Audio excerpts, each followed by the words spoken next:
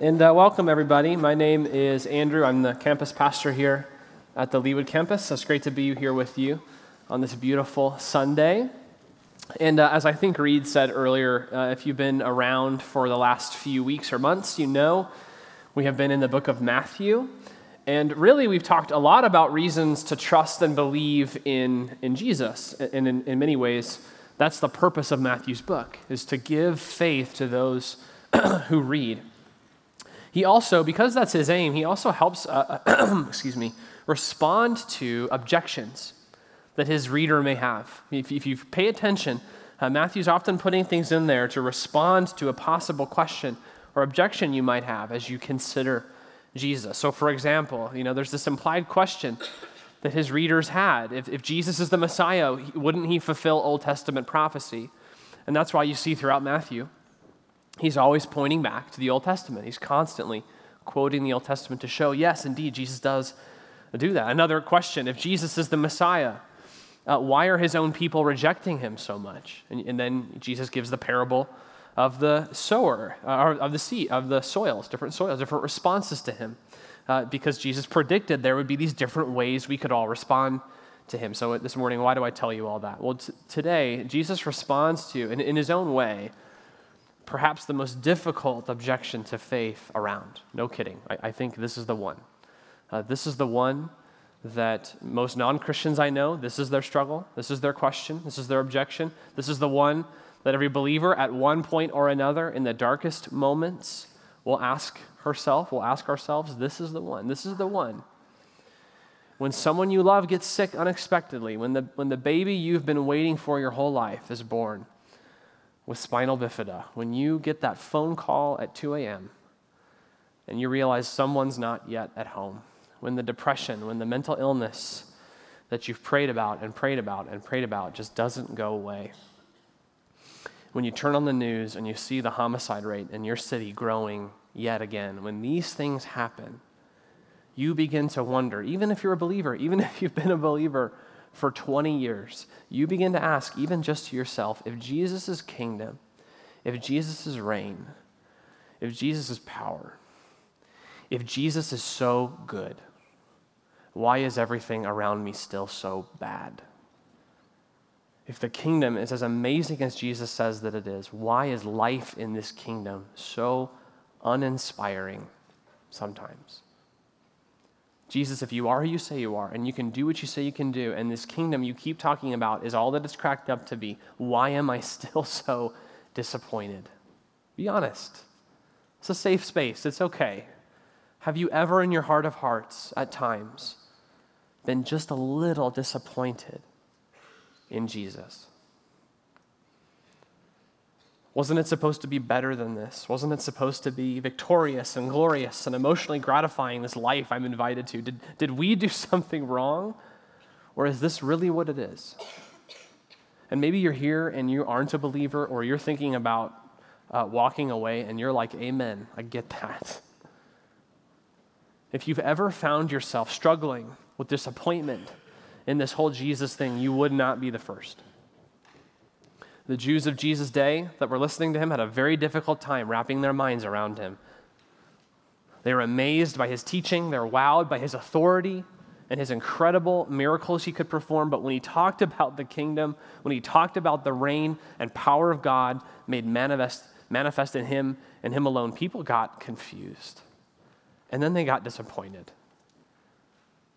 If you were today to walk up to a first century Jew and ask him or her, what do you think is the kingdom of God, or what is the kingdom of heaven? They probably would have responded to you, it's when God comes back through his chosen servant, through his Messiah, and wipes out all of Israel's enemies, which at the time was Rome, and makes Israel the most powerful nation on earth. It's when God reestablishes his reign on earth. That's the kingdom of God. And so you've got to understand their disappointment with Jesus, because here's this guy who can do pretty much anything he wants to do. He can cast out demons. He can heal the sick. He can cleanse lepers. He teaches with an authority and a clarity and a power that not even Moses had. And yet he goes around loving the Romans, welcoming tax collectors, loving the oppressors of Israel. He runs away from conflict, literally, he runs away. And even when people try to get this thing moving, they try to make him their king and they rally around him, he rebukes them for it. He says, don't do that, stop it. And the crowds around Jesus, though he's very popular still at this time, they've got to be thinking, Jesus, come on. Let's get this kingdom thing going. Let's go. They're disappointed in Jesus, and not terribly unlike we often are. Why is Jesus' kingdom so disappointing? Why? Well, in chapter 13 of Matthew, Jesus gives us several parables. We can't cover all of them, but he gives us several parables to show us why the kingdom seems so disappointing to us.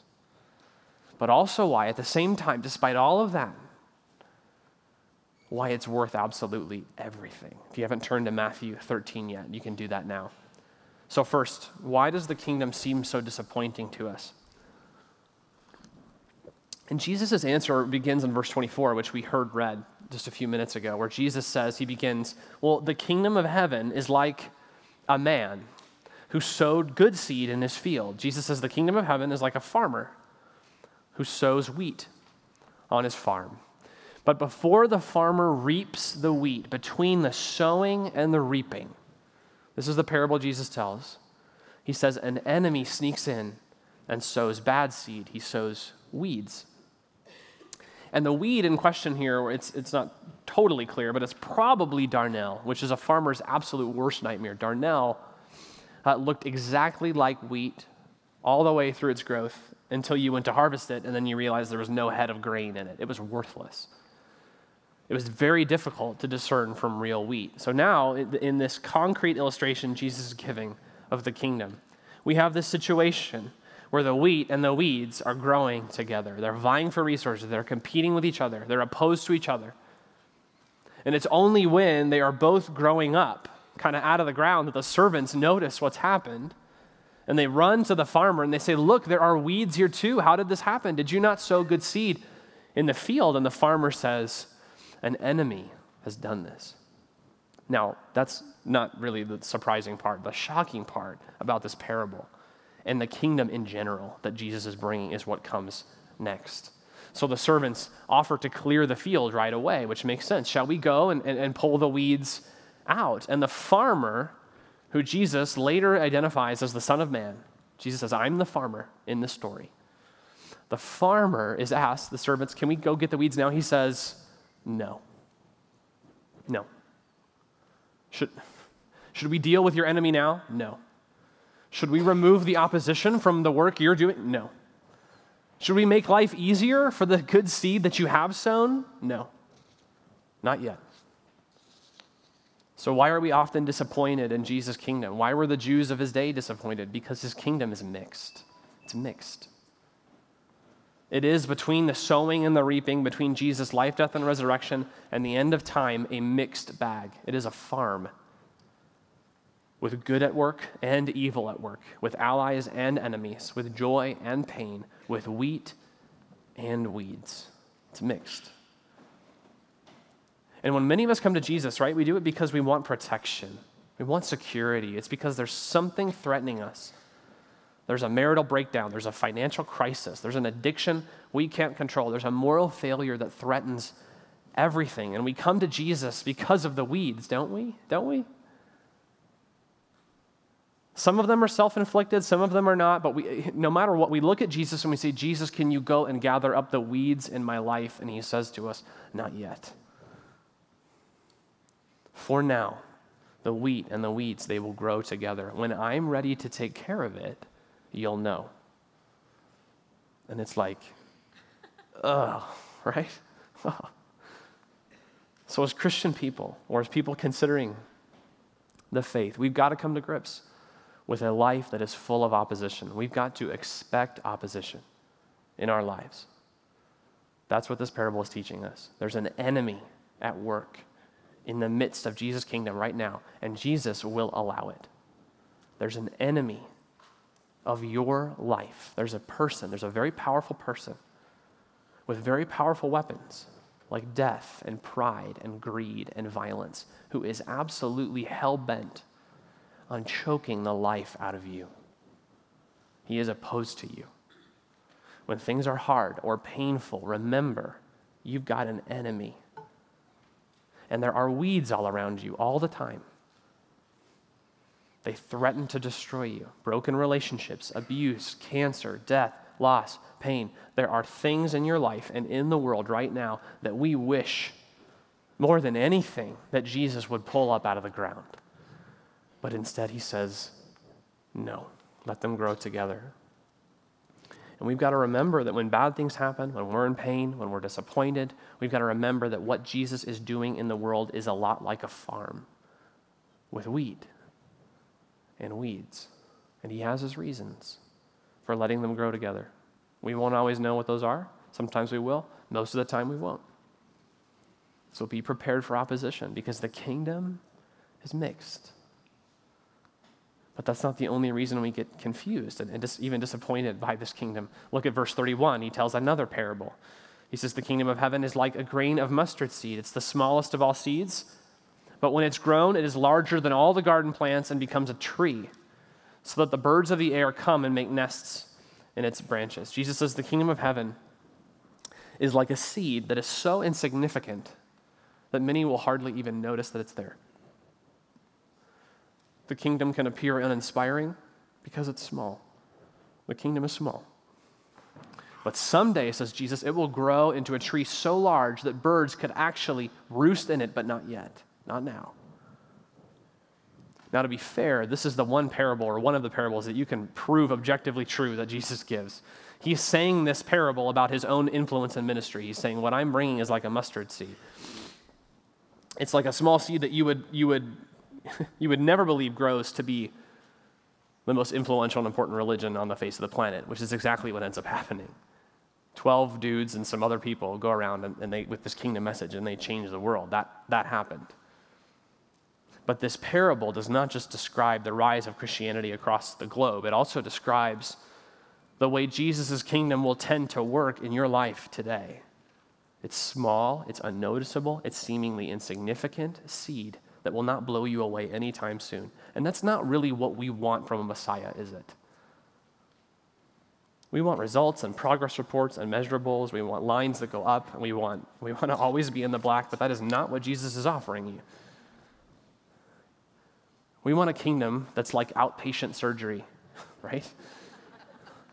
There's something wrong, just fix it and we'll all move on. Just take care of it.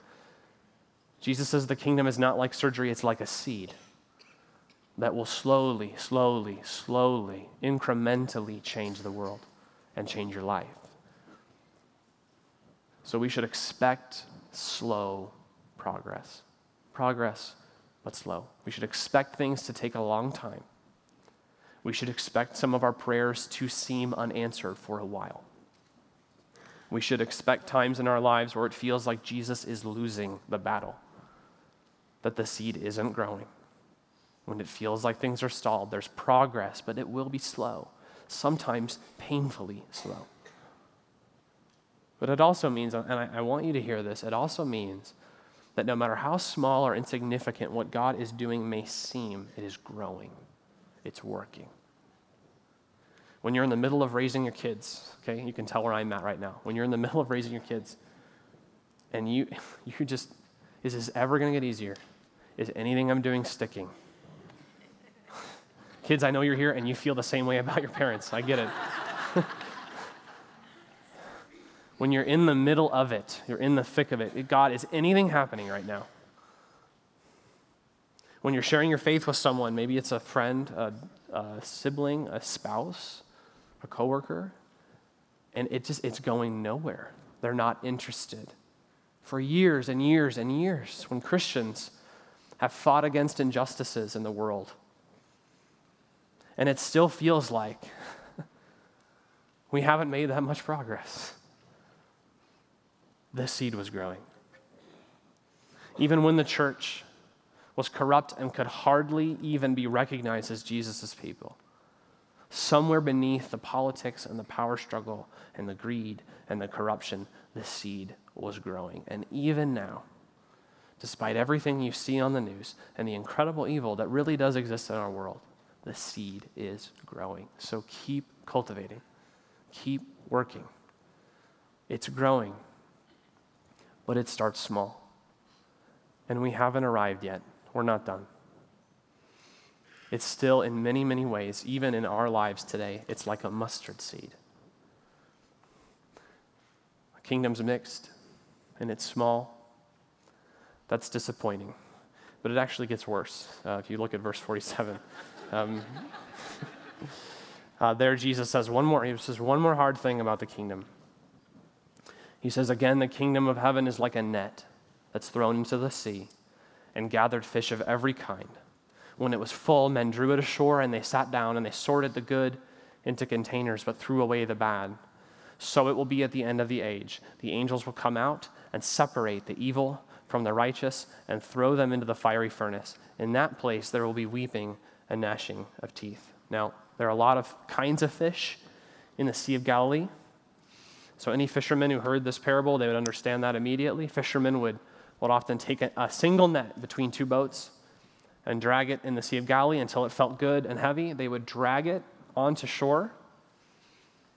Some of the fish in the net were still alive. Some were already dead. Some were ceremonially unclean. They were not fit for a Jew to eat. Some were rotten. Some were perfect for selling. So the fishermen would have to sit down and sort the good from the bad, the edible from the inedible, the marketable from the no one is going to buy that. And Jesus says the kingdom is like that. It's like a net that's coming for you, whether you want it or not. Every fish and every kind of fish is going to get caught in this net, and at the end of time, someone's going to decide what kind of fish you are. The kingdom, in other words, isn't for everyone. The kingdom isn't for everyone.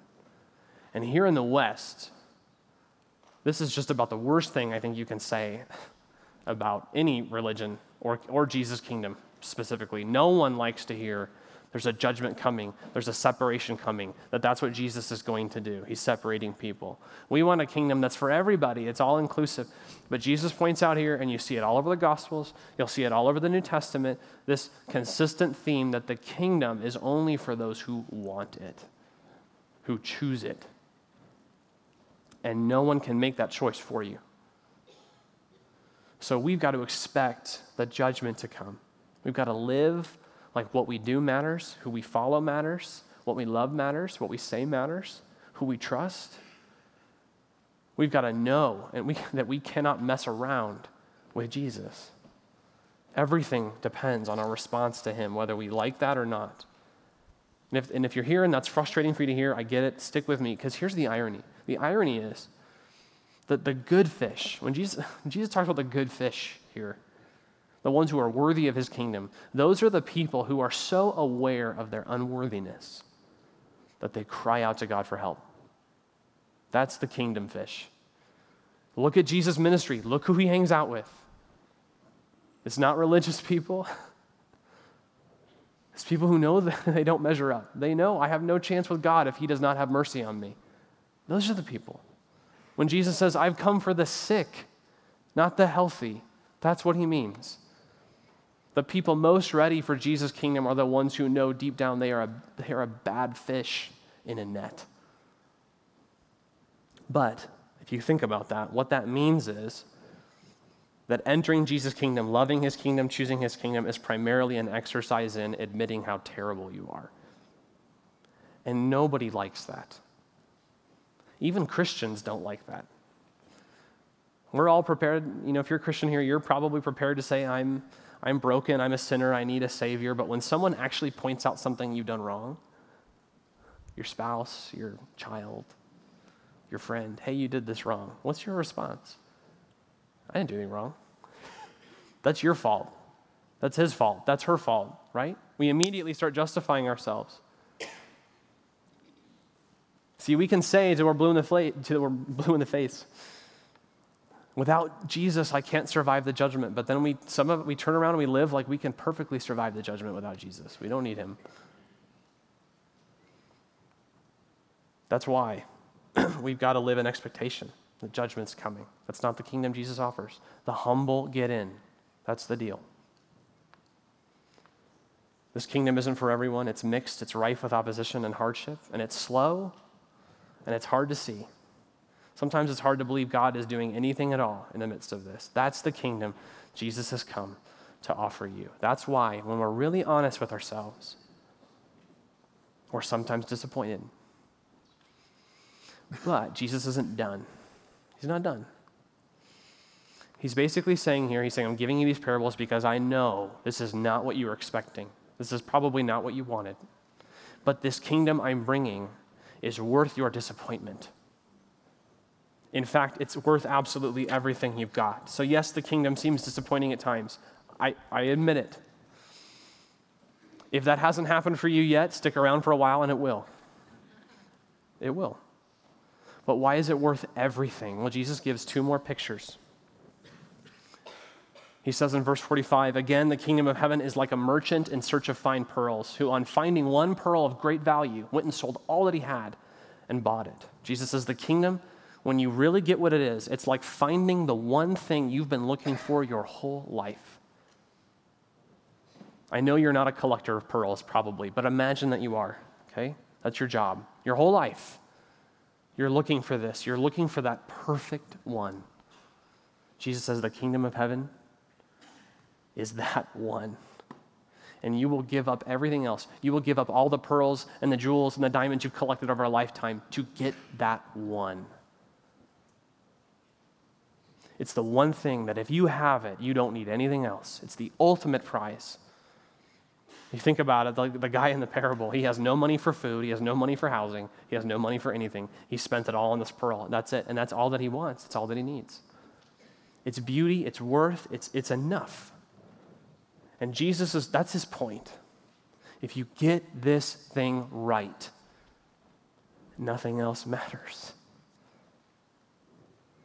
But he doesn't stop. He says the kingdom is also like a treasure hidden in a field. Now, your backyard in the ancient world, that was your bank. You hid valuable things there. You would bury it, and then you would forget about it, and you would die, and someone else would find it. It was not uncommon. The kingdom is like treasure hidden in a field. When you find it, Jesus says, he says, in your joy, you sell everything you've got to get that land, and then the treasure is yours. Now here, Jesus' point is not so much that it will cost you everything to get this kingdom. It will cost you everything. That's not his point, though. His point is that when you grasp it, when you understand what it is that Jesus is offering to you in his kingdom, you will joyfully and willingly give up everything else you've got to get it. In other words, if the kingdom is only ever disappointing to you, if Jesus is only ever disappointing to you, if you're listening to him now, you're reading this book, and you're here and you're thinking, I wouldn't give up anything for him or his kingdom. It's not because the kingdom isn't worth it. It's because you don't understand it. You haven't seen it for what it is. This is going to sound harsh, but I don't mean to. You're the bad pearl merchant who doesn't understand what he's looking at. Remember that story of the woman who sold an old painting in her attic for like $50, and it turned out to be like an original Rembrandt, okay? Jesus is saying, if you walk away from my kingdom, that's you. You haven't seen it. Now you can push back here and you can say, Jesus, how can you say that? You've already acknowledged the kingdom is not all that we wanted or expected. It's mixed, it's slow, it's exclusive. We don't want that. How can it be a pearl? How can this be a treasure? And the Jew in Jesus' day, they're wondering the same thing. How can this be what we want? How is this worth the opposition and the hardship and the pain and the rejection and all the things that will happen to us if we follow you? How is this worth it? And Jesus will basically say back to them and to us, you're disappointed in my kingdom, not because you want more than I have to offer, but much less. You have absolutely no idea how radical and comprehensive my kingdom is and how deep and pervasive and deadly the problems of this world really are. You see, the Jews of his day, we talked about this a little bit, and it's true of us today. We think the problem in general is Rome. It's politics. It's the presidential race. It's the policy decisions. It's the culture war. It's the economy. It's that religious freedom is under attack. Whatever it is that we think, Jesus, just fix that and we're good. Just fix that. But the problem is so much deeper than that. There's an evil at the roots of reality itself. There's an evil in me and in you that we cannot control. There's a cancer that is eating out the guts of the entire universe. And it's like Jesus is saying, I know the kingdom's mixed and it's slow and it's controversial and not everyone will like it, but I am bringing a cosmic revolution that is so much bigger than you can even now imagine. Jesus, I can just hear him. It's like, you want a world where you can set up a business and not be taxed. I'm bringing a world without poverty, without need, without hunger. That's what I'm bringing. I'm bringing a world without loneliness, without divorce, without family brokenness, without racial injustice. I'm bringing a world without cancer or sickness or death or loss or grief or pain or tears. That's what I'm bringing. And even if that's not enough for you to buy in, remember this. There's nothing here that Jesus is asking us to do in the parables that he himself has not done 100-fold. He left everything behind. Everything. He gave up the security and the safety and the glory of his heavenly home to become a killable, vulnerable human being.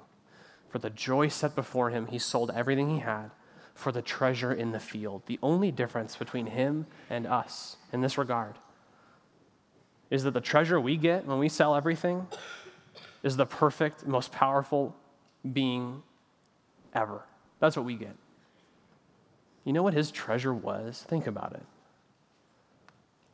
You know what he gave up everything for? You know what he left everything for? What was it?